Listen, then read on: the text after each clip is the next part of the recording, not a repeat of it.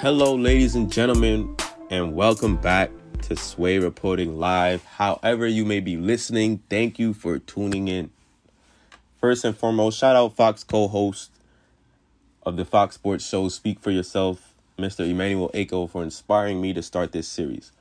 After watching his mini-series on Instagram called The Uncomfortable Conversations with a Black Man, I felt I should try to do something along those lines. I'm not trying to copy his work by any means, but just trying to take something from it, make it my own in my path to being a sports journalist. My name is Ryan O'Neal Richards, and to some I am known as just Sway. I am a male. I check off African American or Black in those identification boxes on any government-affiliated paper. I blend in with the night and shine brightly in the sun, and yes, I hear those jokes a lot. When you put me on a blank canvas, though, I am the only speck of color you see. And ladies and gentlemen, this man of color is human too. I actually was supposed to drop some NBA playoff content today, but something felt bigger than basketball, bigger than sports at this moment. There are people like me that don't discriminate. Treat everyone as if you would want to be treated. My parents made sure to teach me that at a very young age, and I still believe in that teaching. I say these things because it really is starting to get to me that the act of violence to people of color is being done, honestly. It's like ultimately only being seen because someone was conscious enough to record. I don't understand how you can look at someone and think that you must do harm. What goes through your head when you're pulling those shots 7 times in a man's back while his children are in the back of the car? What is going through your minds as you see someone that just broke up a fight and you're pointing guns at him and all he's doing is walking away from you? What goes through your minds when you have a knee on top of somebody's neck for 8 minutes and 46 seconds and the last 2.5, that man was unresponsive as you looked into the camera with a smile on your face? I just don't understand.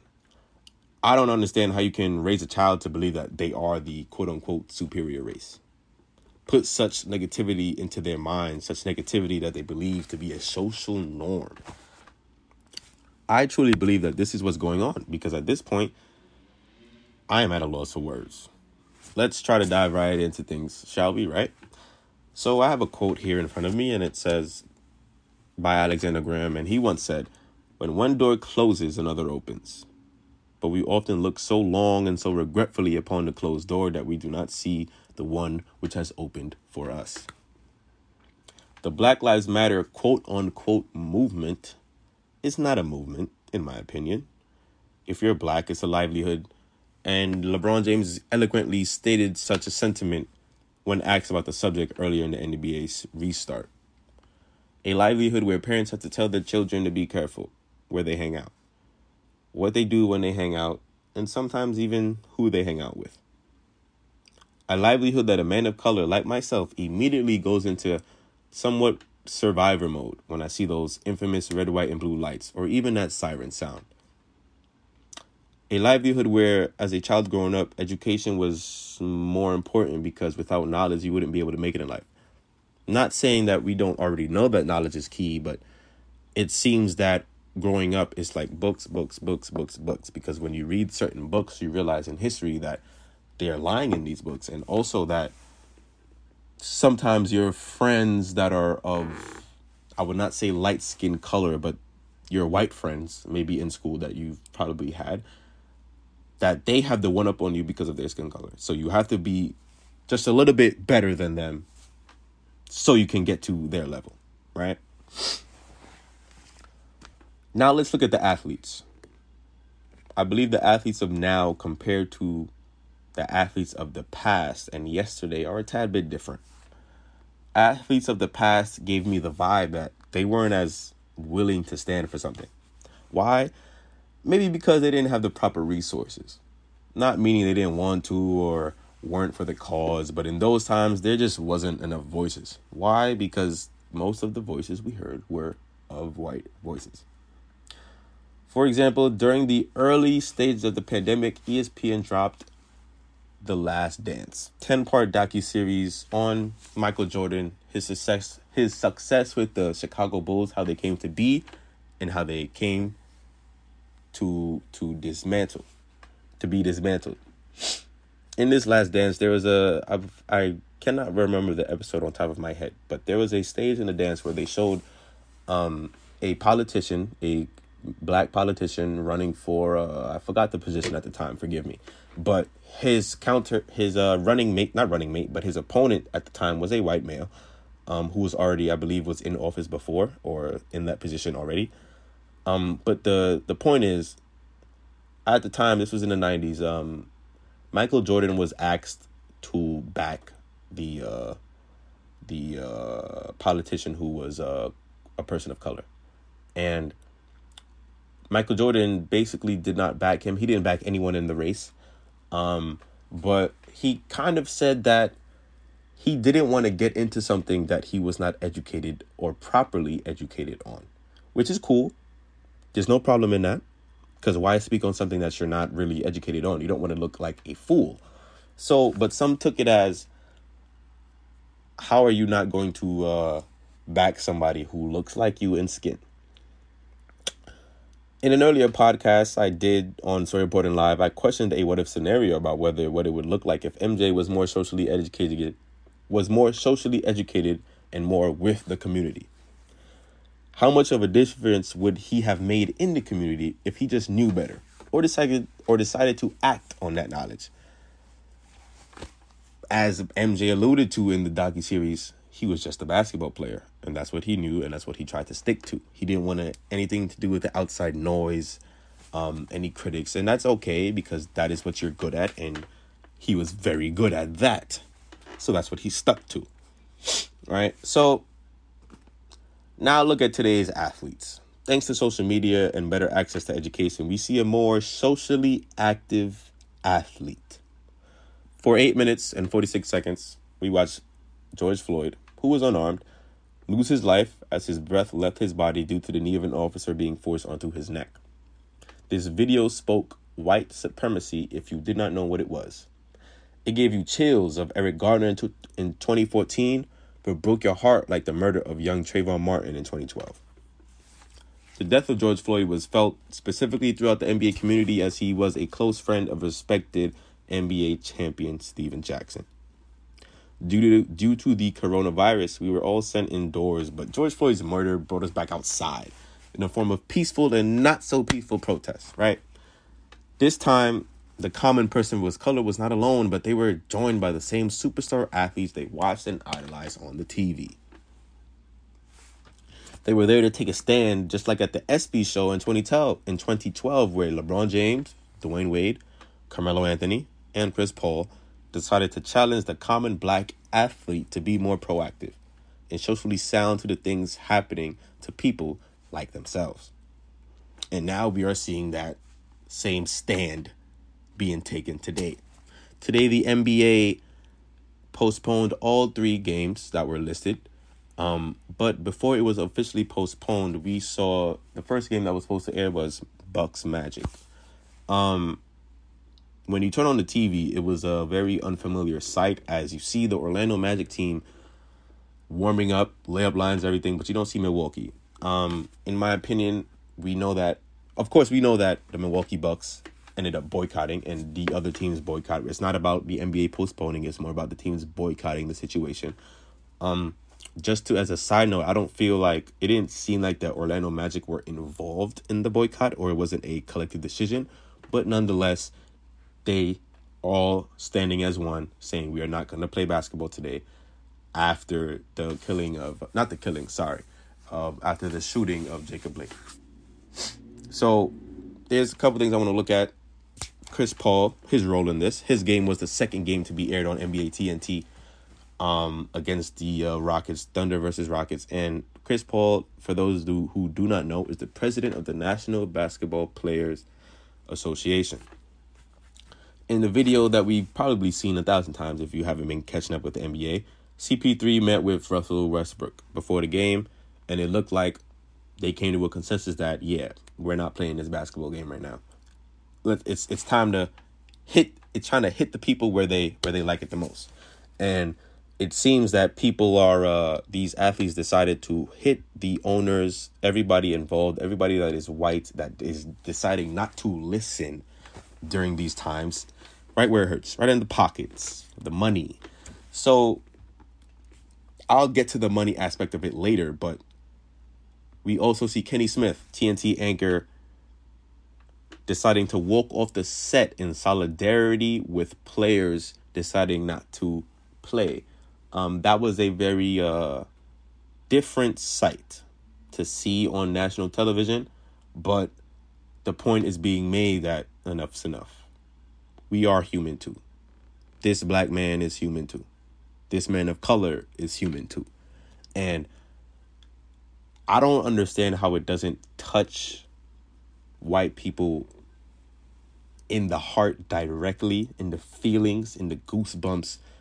When you see that video, imagine, like, how I like to relate to people is, imagine you were in that situation. Imagine somebody you knew was in that situation, right? It just don't feel right.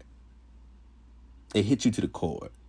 And seeing that video at this point, if there is no change, then this is the very, very, very scary world that we're living in.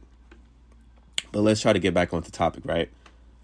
Remember in the NBA restart, before it actually restarted, there were those players that felt like, nah, we shouldn't be playing this basketball game, right? Mr. Kyrie Irving was one of those people in the headlines leading the charge, and he got a lot of bad rap for it. He was being told, he's being shown as someone that wanted to do something without a plan. But initially, this has been going for 400 years now, so if Kyrie doesn't have a plan, do you blame him? Because we have seen the peaceful protests such as Martin Luther King. We have seen other social activists that felt like, all right, peacefulness isn't always a thing, right? We've seen in history where we as people of color have tried so many different things, so many different ways, and it's still being seen today. There's no reason why I should feel weird in a white neighborhood. So I went up to Albany this past weekend, and I was helping one of my little cousins move into his new crib out in Albany. So basically, long story short, everybody's inside. I go outside to get something from the trunk of the car real quick. And about a middle-aged white lady walking down the street. She's in the middle of the street, so she's passing me as I'm in the trunk. And, she gives me a look. Man, of course, me being the respectful person that I am, I say, hello, how are you doing? Because she seemed to, let's just say she probably knew the faces on the block, and my face did not look familiar. So she looked at me. I said, hello, how you doing? She said, hello. She just said hello, and then I kind of gave her the reason why I'm here. So I'm like, oh, I'm just moving in. My little cousin's moving in with his 3 different roommates, college students. I had to make sure she knew what I want. But it felt like she was like, questioning me. It felt like I wasn't supposed to be there, or she was just G-checking me, for lack of a better term. And, I told my cousin about the conversation. Like, she's like, oh, yeah, be careful around here. It's a little hot, and make sure to stay hydrated. I'm like, okay. Kind of knew that already, but, copy, noted, say that. And, I tell my little cousin, and he laughs. And, as black people, we laugh at these situations because we're not here to mess up your situation you have out here.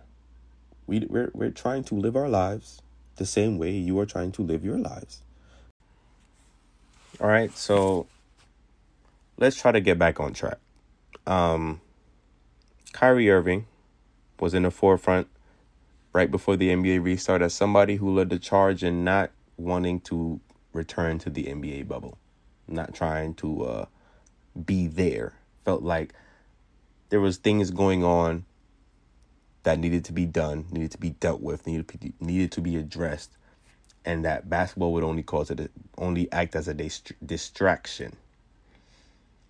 Well, I would not say Kyrie is smart right now, but he's justified for his thinking.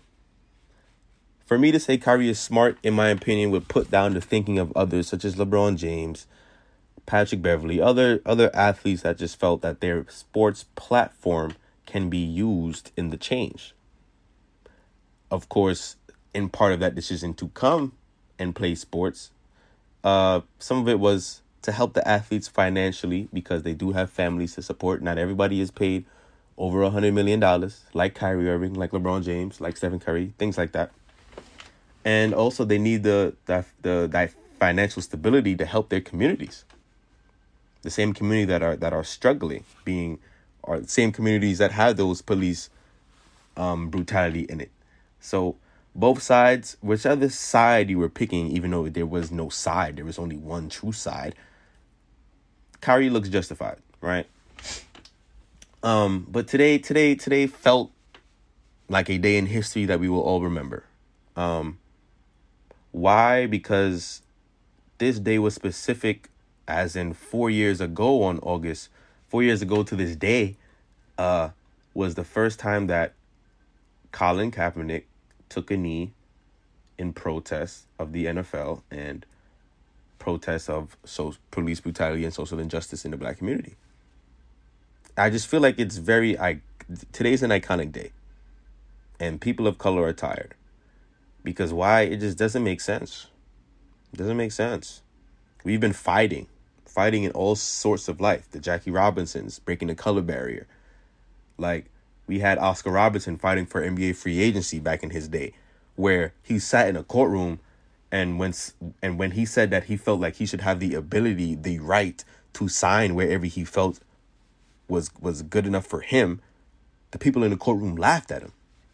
Laughed in his face when he voiced his opinion and right to say that he feel like I should be able to go wherever I want in the NBA before you decide to merge these leagues together. They just blatantly laughed in his face. So the disrespect and the oppression of us has been here for a very long time. Very long time. This country was built on not liking how they were being treated in one country.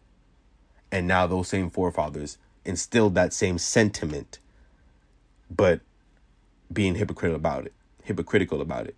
Now we are upset about how we are being treated, how we've been treated for 400 years. And now look at us.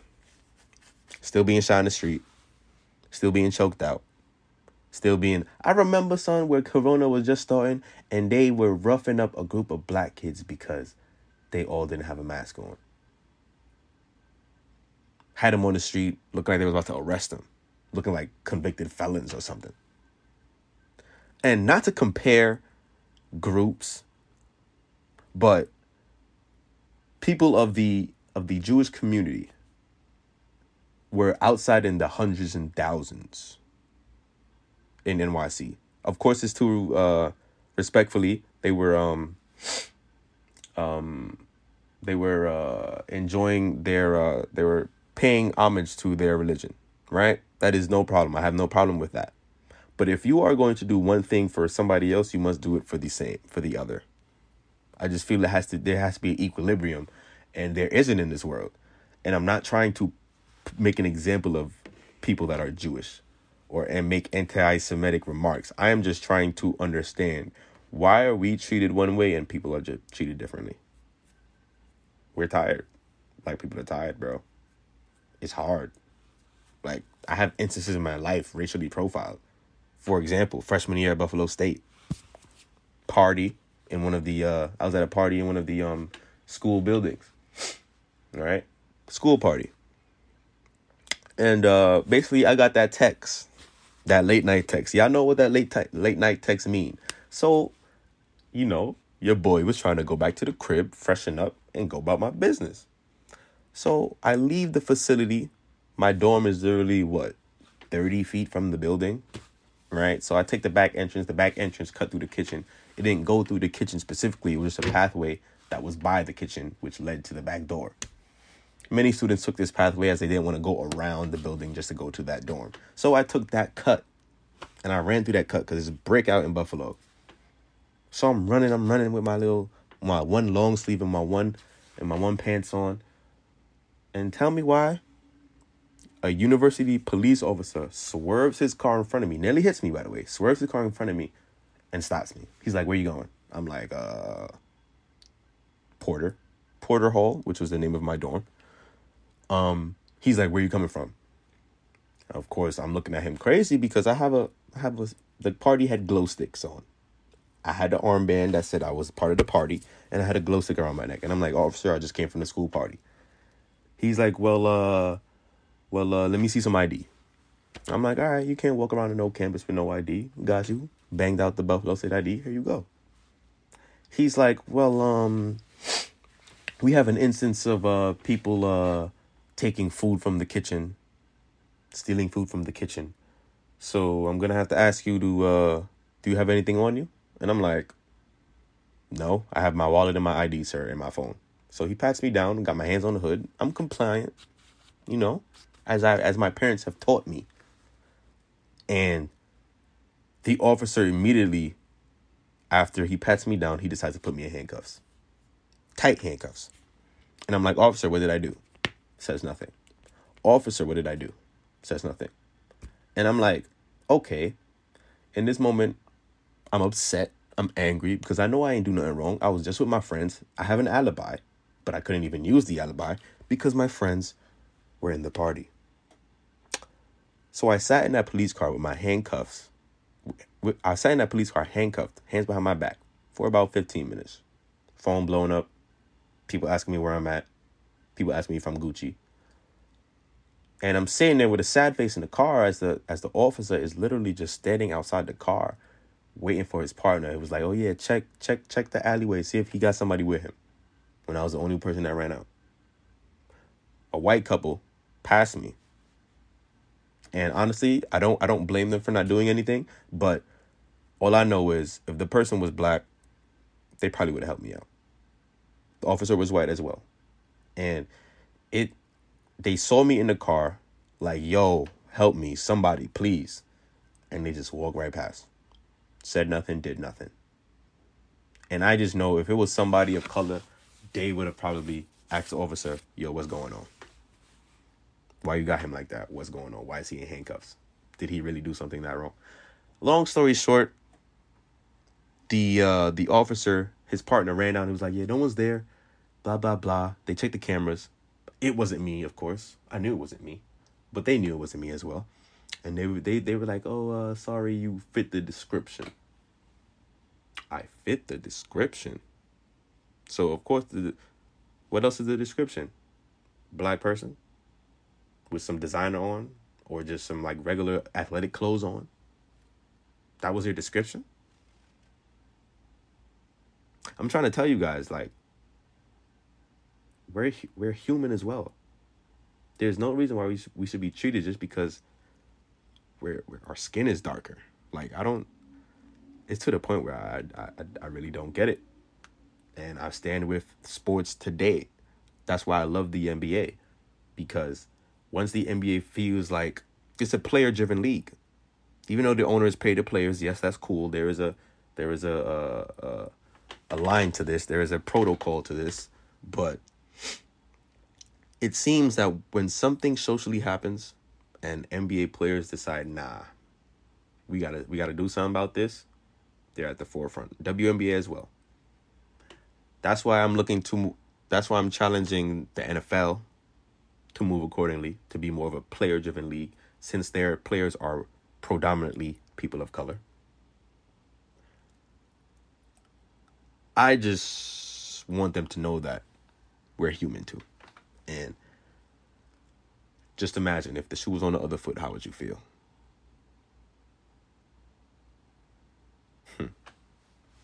They probably wouldn't know how to feel.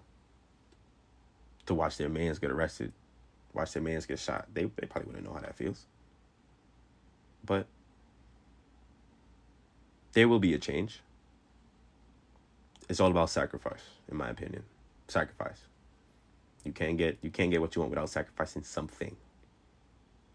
And if the NBA decided, you know what, we're done, no playoffs, let's attack social injustice, let's go back to the streets where we were, I wouldn't have a problem with it. Yes, I want to see my favorite player win a ring. Yes, I want to see the buckets. Yes, I want to have something on my mind that doesn't revolve around, yo, if I do this, then I probably won't get this job. Drive safely. Don't do this outside. You know what I'm saying? Like, if the players decided, you know what, we gonna be in these streets because they need to be in these streets.